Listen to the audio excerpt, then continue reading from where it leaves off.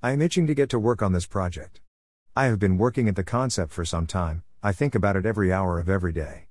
It's been 2 years since I had the idea of Unsettled and even went to so far as to create a sample webpage for it. You can find that here if you are interested. It's a little dated, but it does gives a sense of the project and how long it's been percolating in my mind. It's been documented in this earlier post, but I was gutted when I discovered that someone else had done a similar project some years ago, and even worse that the name Unsettled was associated with it. I felt as if some of the wind was let out of my sails, that my project lost some its shine because someone else worked towards the same outcome. This is completely the wrong attitude to take.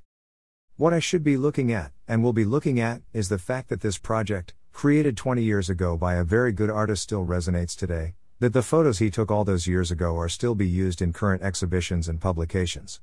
How exciting it is for me as a photographer to be exploring a theme that carries such weight over the years, how exciting for me to explore the areas that have seen another 20 years of time heaped upon them, to see the relentless march of time on these places and share them with you. How humbling to think about what these places will look like in another 20 years and think I might inspire another artist to revisit them and do explorations and expressions of their own.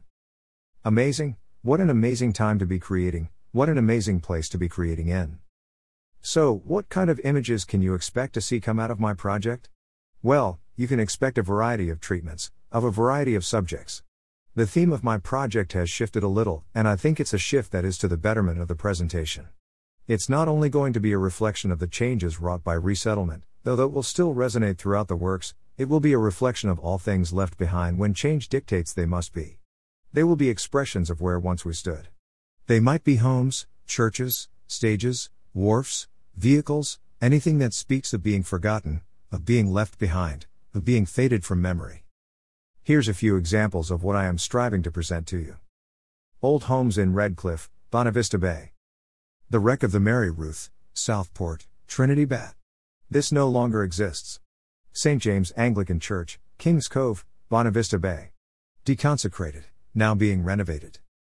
Trinity East, Trinity Bay. Collapsed interior of a furnished home. An old shop bench, private property. Broken down truck, private property. As you can see, the subject matter is varied, but each one tells a story of being forgotten, left behind. We need to be reminded that these places exist, that they still matter, that the story they hold in their memories are worth telling. I am so very much excited to get this work produced, to discover these forgotten or fading memories. I won't close every blog by talking about this, but for the next little while I have to. As an artist who is trying to make this his job, I could use a little help. I'm not looking for something for nothing. I am more than happy to share my work digitally with you all with no recompense. That being said, if you would like to help produce these works in a book, to create an exhibition of these works and help an artist take a step towards self-sustainment, I ask that you please check out and support my Kickstarter. A couple of quick updates. I now have a very cool new feature going. I'll have it pinned to the top of the site in the very near future. But for now you can find it here. This is MapHub. It's an amazingly useful tool that allows me to share with you where I have been. What's even cooler is as the map gets a little more filled you will be able to explore and link back to the associated blogs, etc. It's an amazing interactive way for you all to explore what I have explored. How amazing technology is. Speaking of technology, the other great feature that I am so happy is being provided is conversion of these blogs to audio and being made available through various podcast sites. The link to each podcast in the series can be found at the top of each entry. This makes me happy beyond words.